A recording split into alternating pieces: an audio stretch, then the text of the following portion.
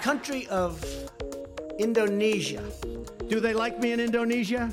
100% confident Indonesia will prevail.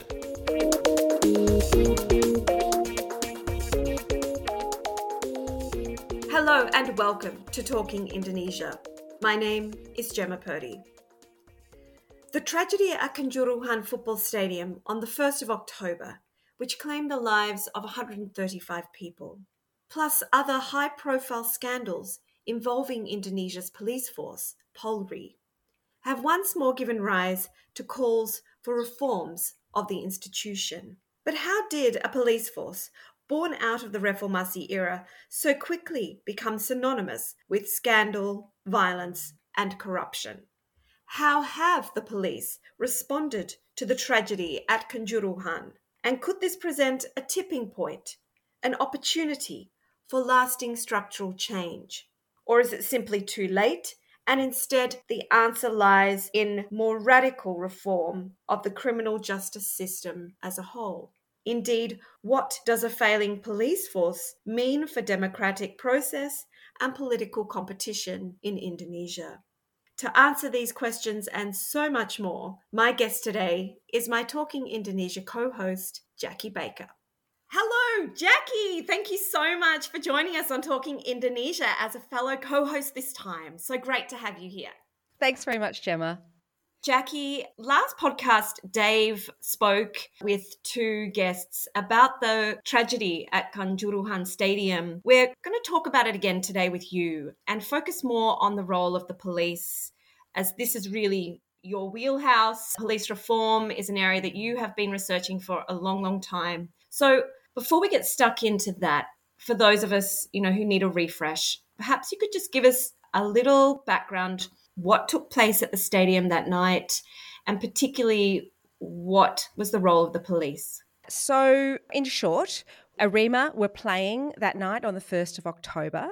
They were playing to an entirely home stand. So quite a bit had gone into managing the security for this particular match because of kind of a long history of football hooliganism. And so the stadium was full. In fact, it was over full by about 7,000 people with entirely Arema fans. And when Arema lost to Persebaya, the first loss in 23 years, the crowd was pretty shocked, and a number of young people ran onto the pitch ostensibly to commiserate with the players who had lost this great match. So I think it's important to note that video footage shows that the fans weren't violent. They were unruly and they were foolish, but there is no suggestion that the fans running onto the pitch were violent. And in fact, they were, there are video footage of them hugging the players and so on.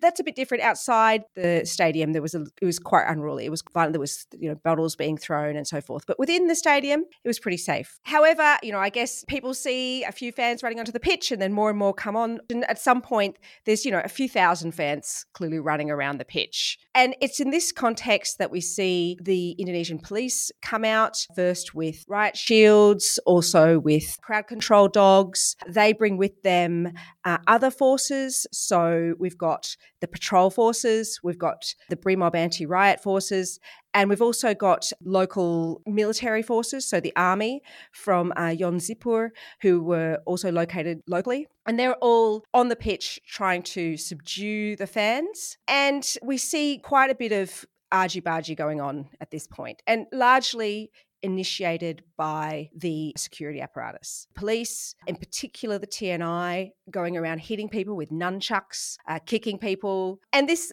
seems to arc up the crowd, and so more people stream onto the pitch. Where it all went dreadfully wrong was a call by BRIMOB, who had been seconded from the East Java station, to use tear gas on the pitch. In full violation of FIFA regulations, they use tear gas, which has subsequently been shown as expired, in two big bursts on the crowd. They start using it on the pitch, but slowly over time, they start to aim it towards the base of the stadium where fans were streaming onto the pitch. And then you start to see tear gas being aimed up into the stadium, which is affecting the 45,000 odd families and children that were there just for a good night out. And so at this point, you've got large numbers of people trapped in large clouds of tear gas, and they storm the exits. I think what's important to underscore is just how fast this all happens. I think the first tear gas happens just after 10, maybe 8 past 10 or something. The second round of tear gas happens at about 11 past 10. And by 10:15, you have got people rushing, storming the exits, being crushed in the stairwell. And effectively, this is where the 135 people, including 40 children, died. Thank you. Extraordinary. Still unbelievable to think that it has happened in the way that you've described. There already have been investigations underway, right, Jackie? Immediately, the authorities from the president down called for investigations, promised that these would be transparent and thorough. So tell us what has happened thus far. Have there been any charges laid, any meaningful processes of accountability that you have seen so far? Okay, so the president formed a fact-finding team, and this is sort of the main investigative team that has gotten attention. But it's important to note that there's probably about 5 investigations underway. These include investigations from state bodies, independent state bodies like the National Human Rights Commission. There's also an investigation by the Indonesian military into their force, the behaviour of their soldiers on the pitch. There are investigations from civil society organisations who are doing tandem investigations. The main criminal investigation is by the East Java Police, whose own forces were on the pitch that day. But the independent fact-finding team set up by the president, it was led by the Coordinating Political, Legal and Security Affairs Minister Mahfud MD. A major power broker within the administration. He had around 12 other members, some of them ministers, but also civil society activists like Laude Sharif and academics. They have found that tear gas was the primary driver of the tragedy and have called for both a criminal investigation and for the Indonesian Football Association to take responsibility for their failures and their negligence in running this match.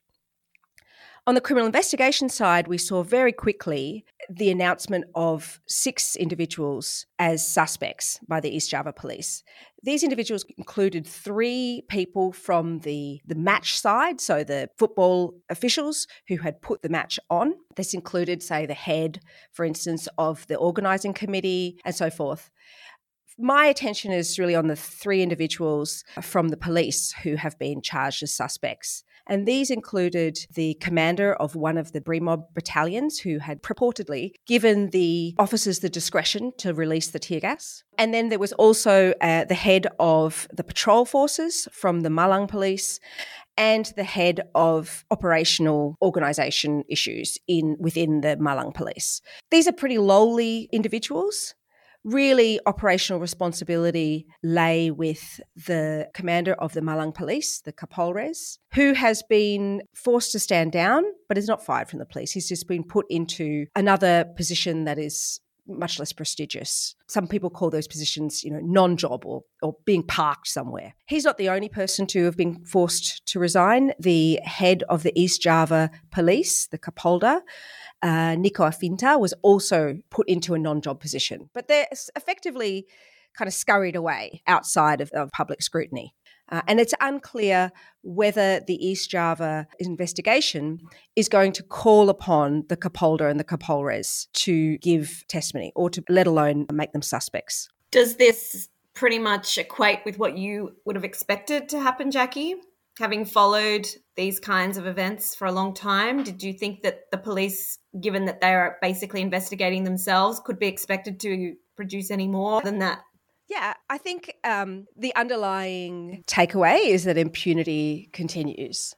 At the same time, there are complexities, right? It's clear that the head of the Malang police force was very, very concerned about this match and had engaged in quite a lot of preparatory work to make sure the match was safe. That included trying to change the match to an afternoon match. He himself was not made aware that the stadium was so overcrowded until a week before the match, that the tickets had already been sold effectively. So, I do think that in these large, complex tragedies, understanding where criminal responsibility lies is very difficult.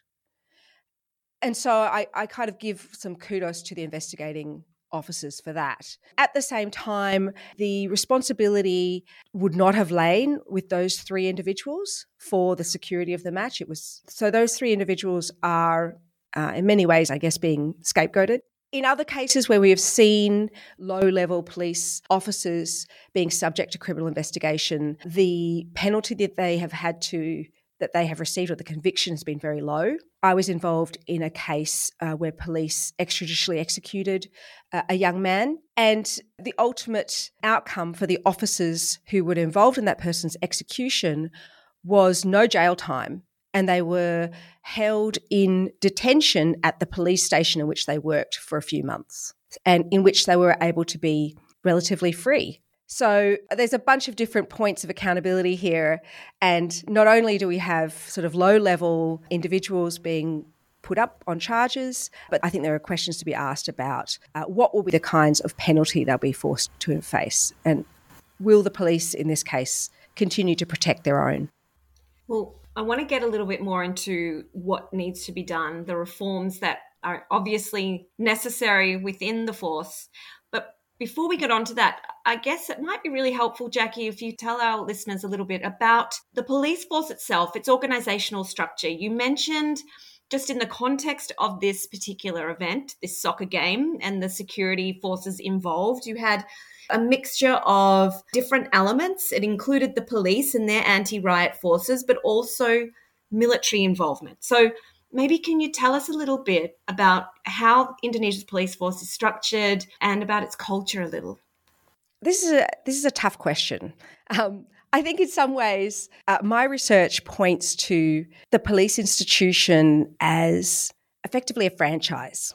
Every level of the institution, every level of the command is expected to bring in money effectively. So there's a lot that can be told about the police institution if you think about it in terms of where its budget comes from, both official and unofficial. And so in this case, the Kapolres, their power over the station rests in their ability to keep that station financially afloat. And that will be both through securing a good budget, official state budget, but also in currying the kinds of off-budget revenues that are so central to the way the police works.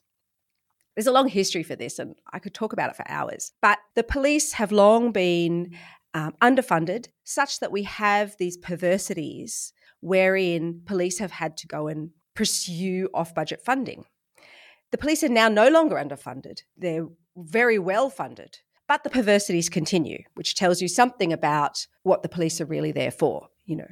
And so in this case, the Malang commander would have seen this event coming up, and that is a prime revenue-raising opportunity to be paid for providing security to a large-scale event. And to bring in that sort of money, you would also need to, you would be getting some recompensation for the work that you're putting forward, but also you need to kind of spread it around. People call it patron clientelism, right? I don't know whether that's quite the way I would describe it, but it's a good simple term to think about it.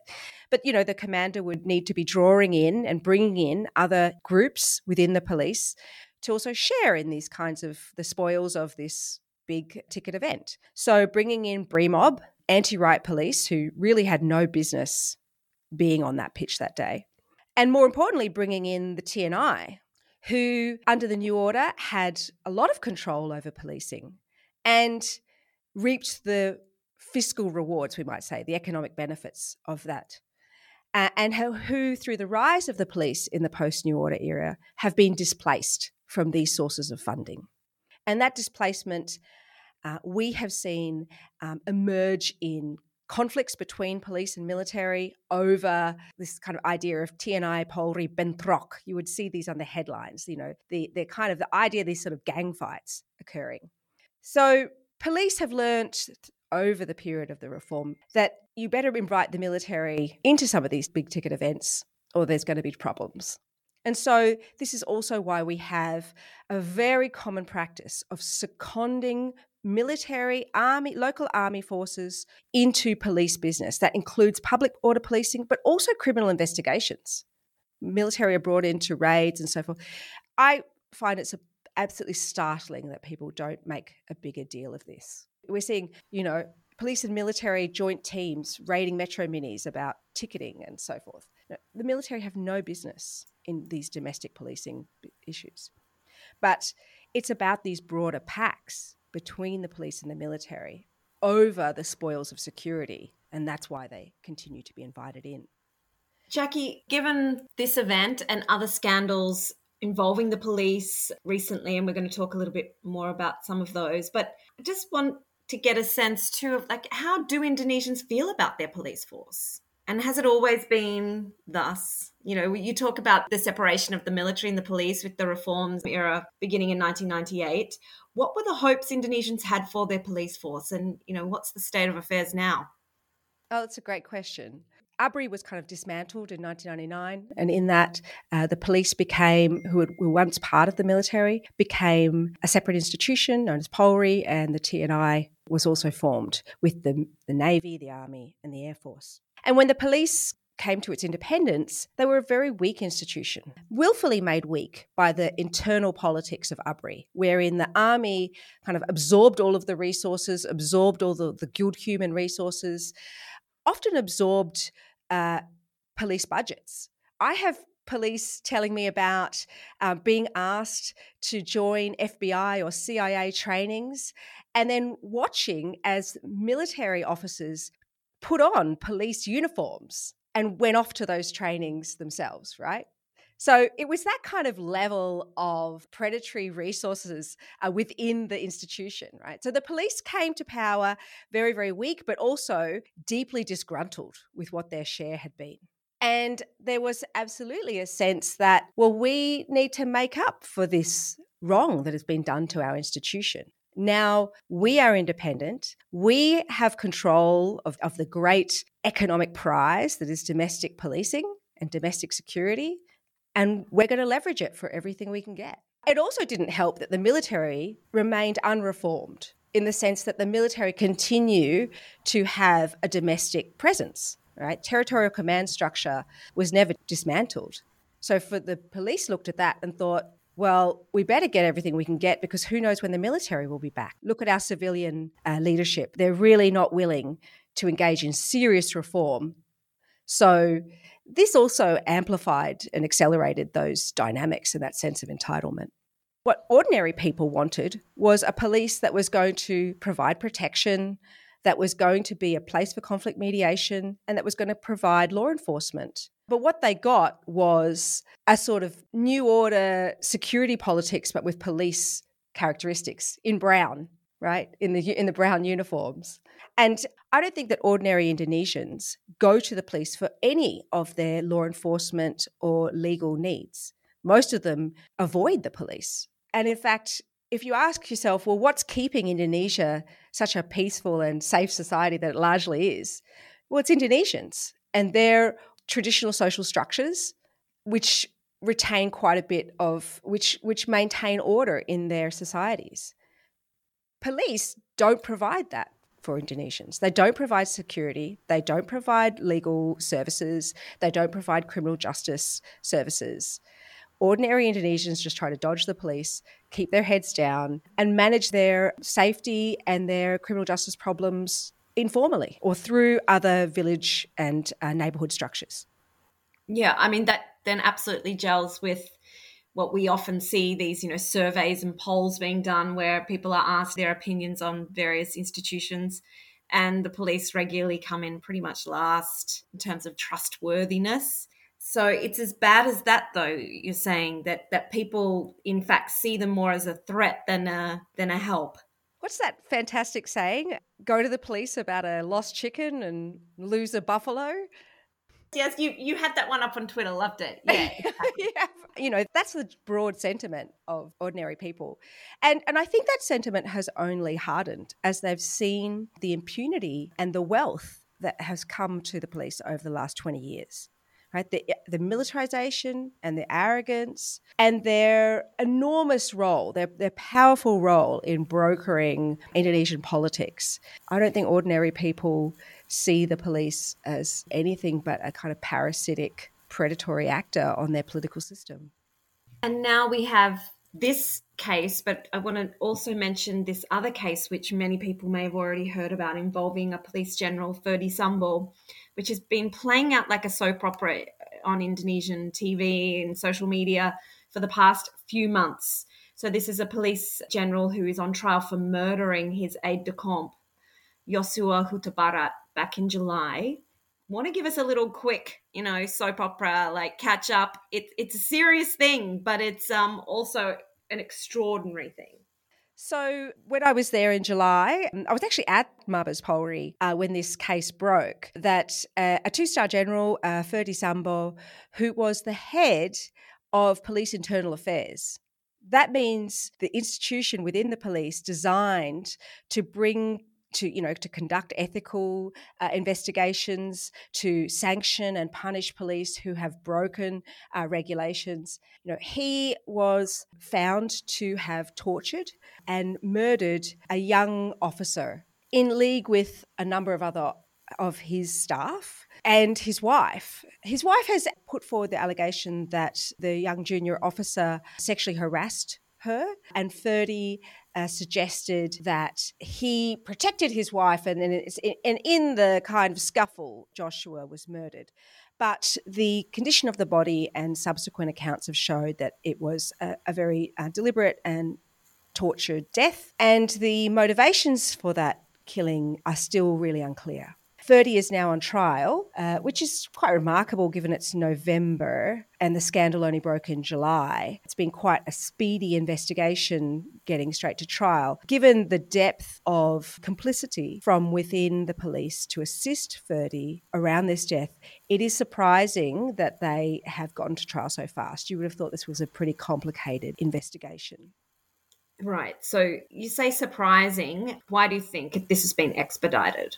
I mean, much like the Kanjuruhan investigations, I think, because Kanjuruhan has also been put to the prosecutor. The prosecutor has knocked it back in the last day or two. But again, we're seeing investigations being conducted within the speed of a month, 6 weeks. It's really not long enough in order to unpack the systematic issues at the heart of this. So why are both of these cases, why are their criminal investigation files being submitted to the prosecutor so quickly? I would suggest the police want to get this, out the way, get it over and done with. I think they recognise the enormous danger of these criminal cases hanging over the police, particularly as we move into 2024 and the presidential elections, and they want it over and done with so they can move beyond. It very much helps the police to have a narrative wherein, we've got one or two bad eggs, right, and we've dispensed with them. So the police want to get it over and done with. What about this extraordinary meeting that happened a few weeks ago after the Kanjuruhan tragedy, where Jokowi called all of the regional and district police chiefs to the State Palace and he gave them a talking to? What did you make of that? I thought that was a very interesting performance from Jokowi. There was quite a lot of fanfare around this, quite a lot of media around it. There was this idea that the police weren't allowed to drive up in their fancy vehicles to the palace. They had to either walk or take a bus. They weren't allowed to bring all of their fancy uniform accompaniments. They weren't allowed to bring their mobile phones. They all had notepads and pens. Yeah, they were. As Jokowi spoke, they were sort of diligently taking notes. But the substance of that speech was incredibly disappointing, frankly. The idea was that they were getting a ticking off by the president. But his idea of what was going wrong within the police was that there had been some kind of personal or moral failure, right? It really taps in, I think, to his idea of like a mental revolution. I think he really continues to see Indonesia's democratic reform within that context. Firstly, he framed the problem as that the public perception of the police had dropped. And he repeatedly cited these polling numbers.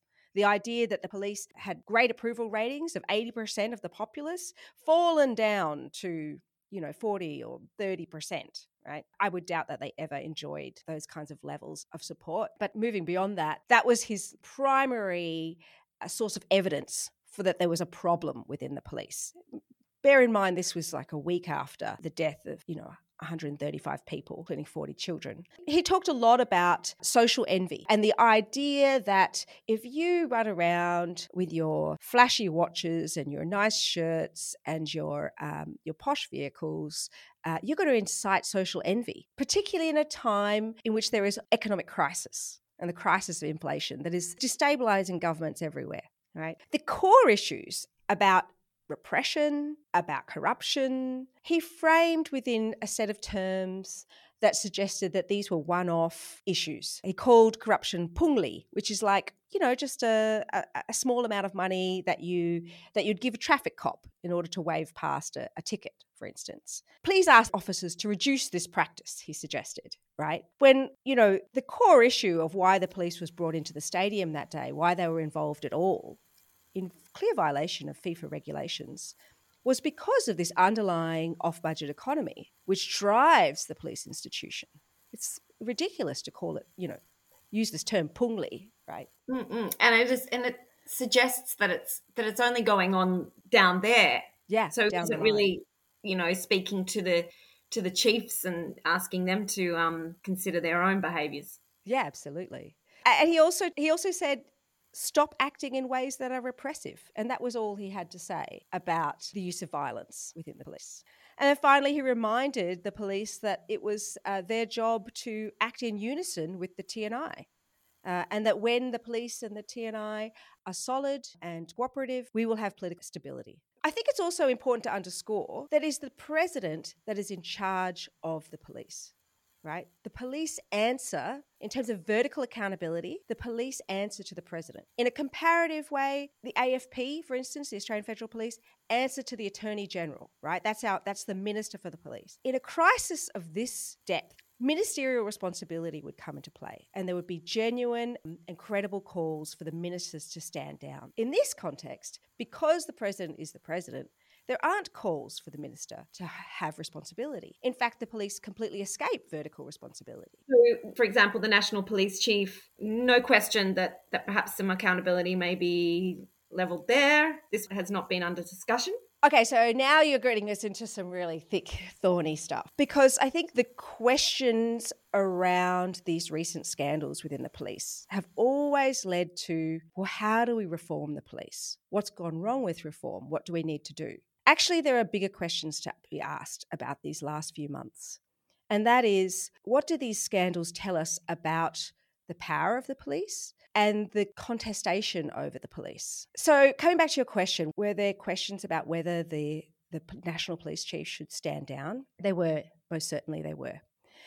But those questions are being driven from other factions within the state that want to put their faction of the police in power. So both scandals have hit the news, have hit the international news on the face of the actual scandal itself. So Kanjuruhan, the stadium, Ferdi Sambo, the murder of this junior. But within Indonesia, what has showed the depth of this scandal is that there have been numerous revelations that have come out around these two scandals.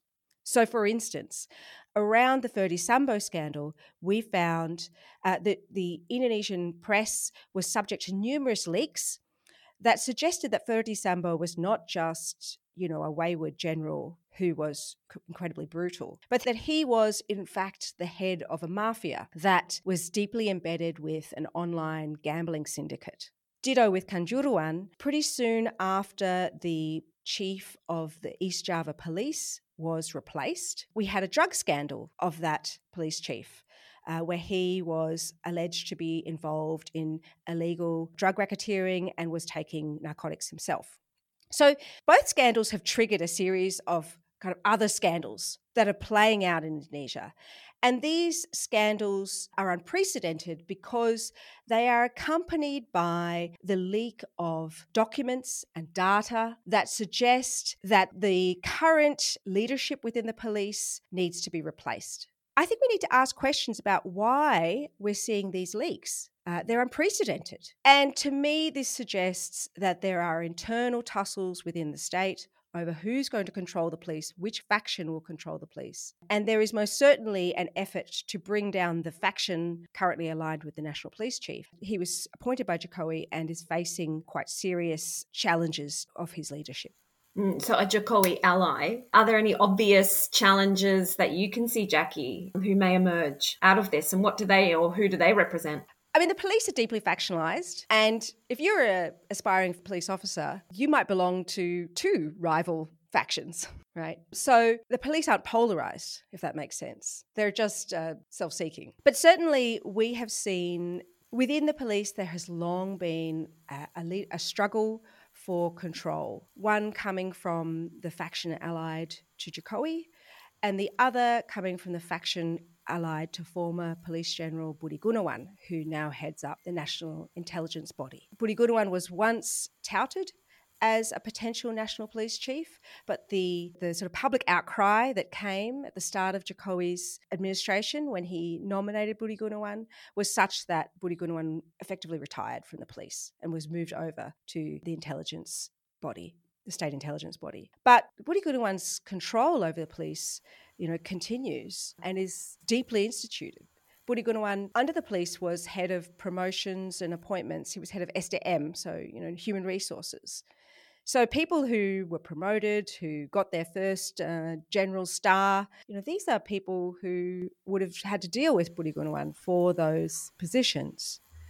So Budi Gunawan has always had enormous power over the police and has used the police for his own political ambitions. I think that the subsequent scandals we have seen around these two crises are being driven by a faction that no longer wants the Jokowi faction to stay in power. Well, I mean, that brings us to, as you alluded to, the fact that Indonesia's already really in campaign mode for the 2024 general election and the presidential election. Of course, there will be a new president and there's many jockeying for that position. So one would imagine, as you have written, Jackie, in one of your comments recently on this topic, and I quote you, whoever controls the police controls the nature of political competition.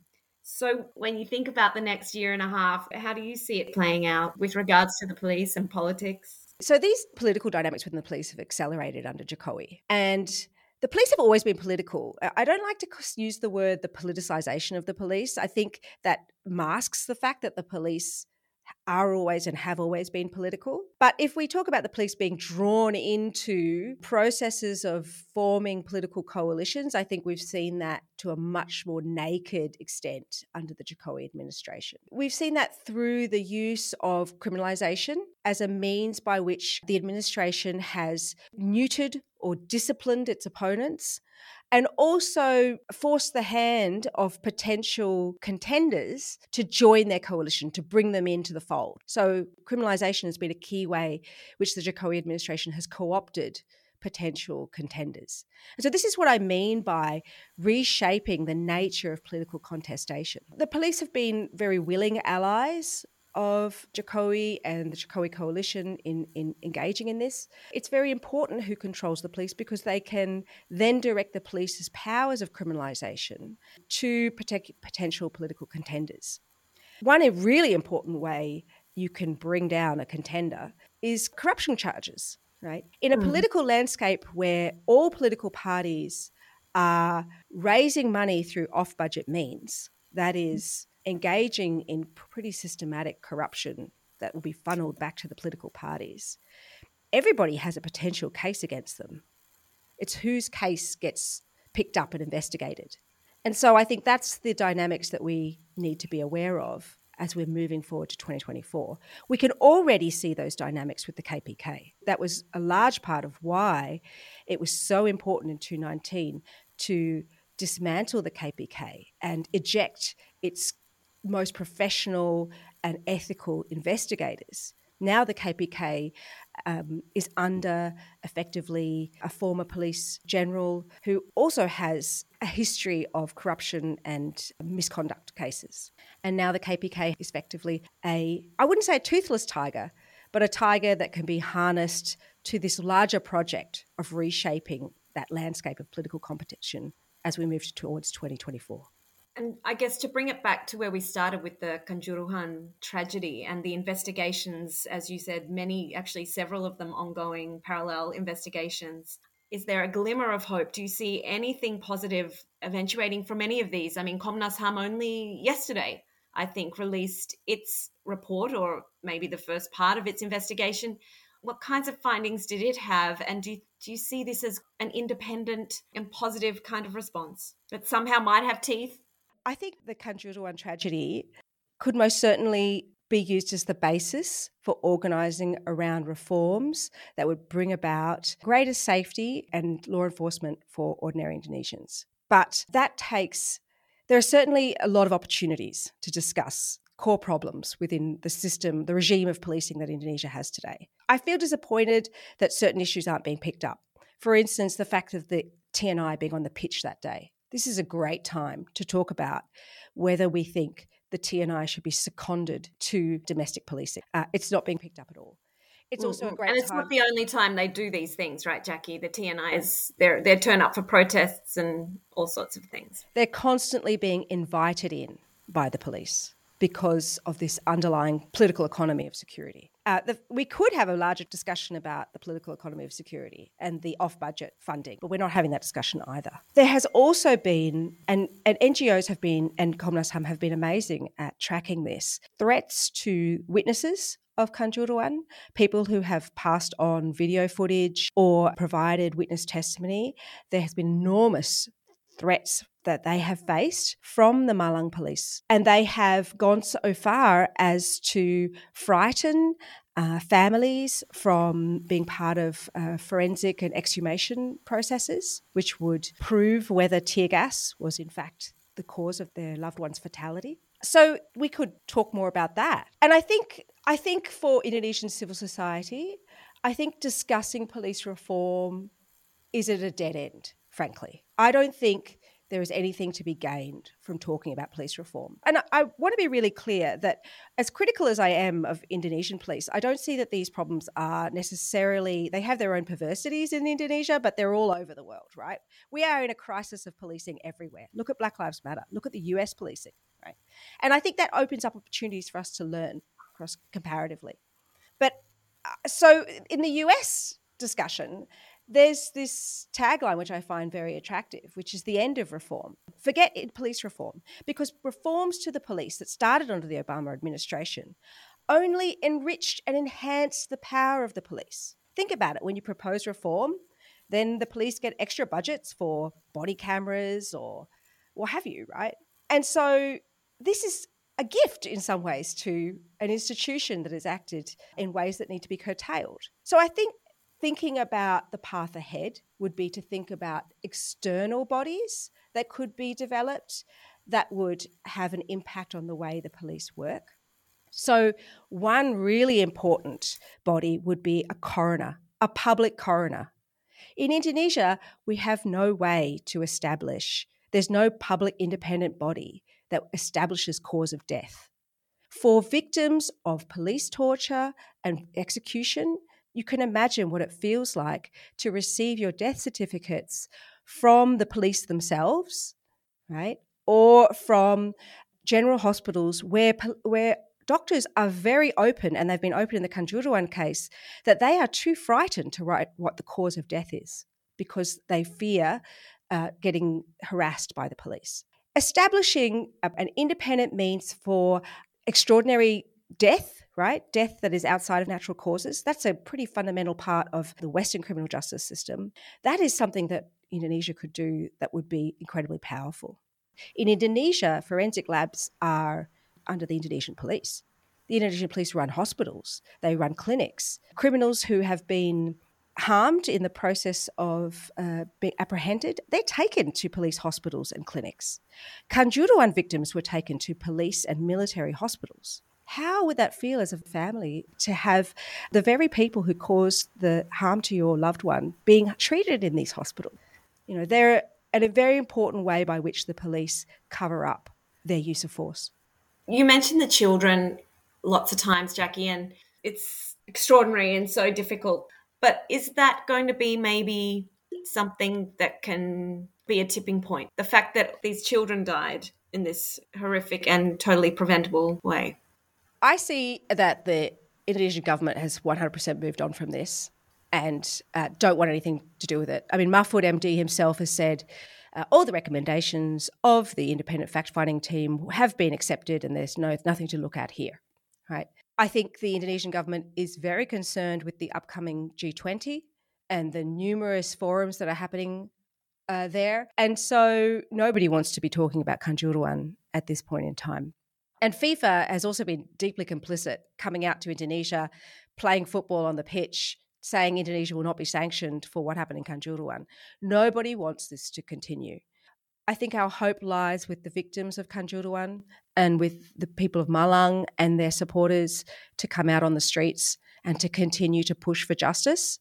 And I hope that those protests lead to more intensive organising that would push for what might be broadly called as police reform, but which I think needs to be called as a wider criminal justice reform. Building a system of accountability for the Indonesian police, such as to dismantle brick by brick that impunity that they enjoy.